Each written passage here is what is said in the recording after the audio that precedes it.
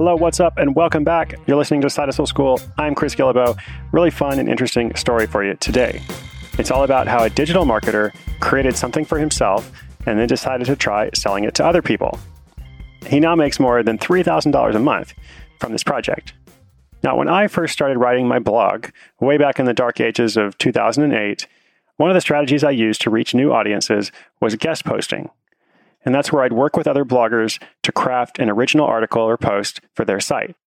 Now, when guest posting is done properly, the article is not super promotional. It's providing real value for the readers of that blog, and it's also exposing your blog to those readers. So it really is good for everyone involved, at least when it works well. I've gotten away from doing that for several years now for a few different reasons. Mostly I've just been busy doing lots of other stuff. But I'm not totally surprised that all these years later, it can still be an effective strategy for reaching new people with a relevant message. So today's story is about how someone streamlined that process and then ended up turning it into a $3,000 a month additional source of income. I'll tell you about that in just a moment.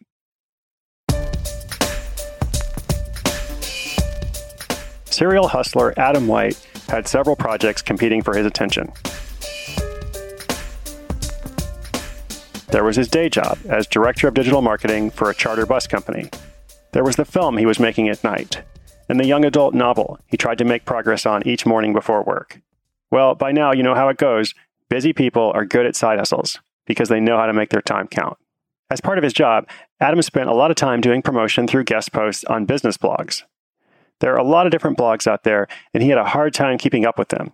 Some accepted guest posts and others didn't.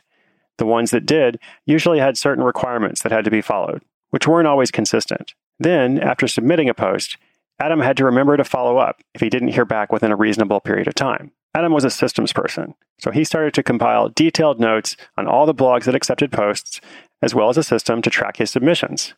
And before he knew it, he had hundreds of blogs covering lots of different categories. Thus was born the hustle idea. Why not offer his guest post tracker to other writers with the same problem? After putting together a simple sales page, he asked a friend to write about it in an online business forum. Right away, more than 10 people signed up, paying a $49 fee. Before the end of the week, another 10 payments had come through. Adam officially had a new project. Now, the interesting thing about this hustle is that it essentially promotes itself.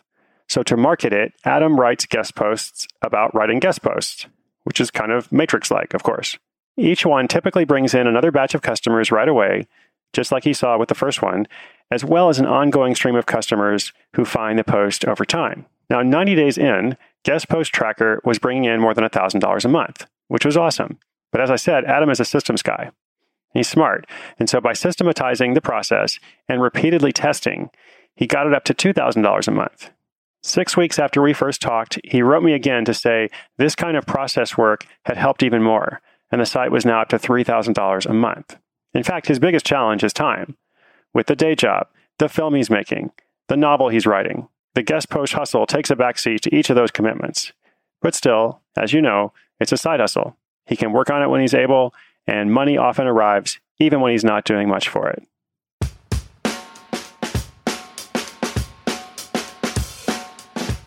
So the idea for this hustle was really smart, very creative, but let's focus on how he went from $1,000 a month to $3,000 a month, because that's the kind of lesson that can apply to a lot of different hustles. This idea is already taken, but once you have something that's working a little bit and do some basic A/B testing, it's really not unusual at all to double that initial figure and then triple it like Adam saw. And A/B testing, I use that phrase, that's almost entirely what Adam did to figure out what worked best in terms of presenting this information, pitching the offer, the price point, all that kind of stuff.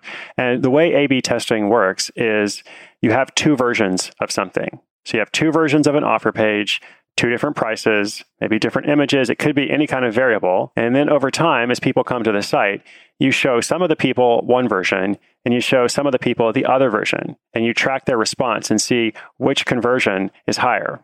So for example, you might have two headlines. Headline number one, headline number two. And half the people who come to the site see headline number one, half see headline number two. And you see which percentage of visitors click through and then make a purchase. And if it's significantly different for one headline, you know that headline is better. So at that point, you might turn off the test and just stick with that headline for everyone.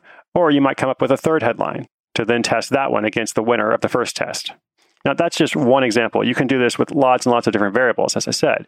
In some cases, you may see that actually increasing the price of your product and changing nothing else at all will actually increase conversion, which is pretty amazing because then you're selling something to more people and you're charging them more money for it.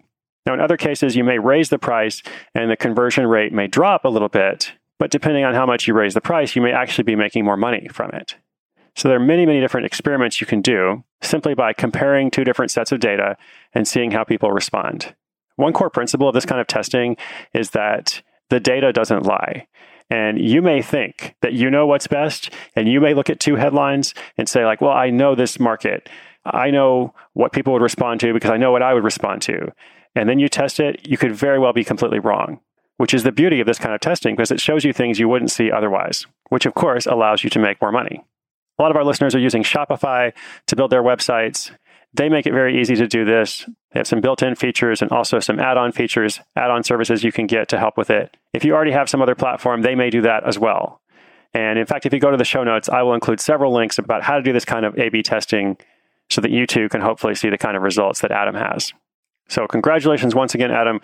Great idea, really fun. And I love how you were able to go from that initial success all the way from $1,000 a month to $3,000 a month. I look forward to checking back when it's $6,000 a month. And I also hope you're able to finish that young adult novel. Side Hustle School listeners, it may not happen exactly like that for you, but you really can A/B test your way to the bank. Remember, inspiration is good. Inspiration combined with action is so much better. If you want to check out the show notes for today's episode, as I said, I'm going to include several links about A/B testing. We'll talk about it some more in future episodes, but if you want to get a head start and go and geek out on it, it's very easy to learn the basics. If you want to check out the show notes for today's episode, just go to sidehustleschool.com. As I promised, I'm going to include some information on A/B testing there. We'll continue to talk about it in future episodes. Be sure you're subscribed in iTunes or wherever you listen to podcasts. I'm Chris Guillebeau. This is Side Hustle School, and I'll be back tomorrow with another story.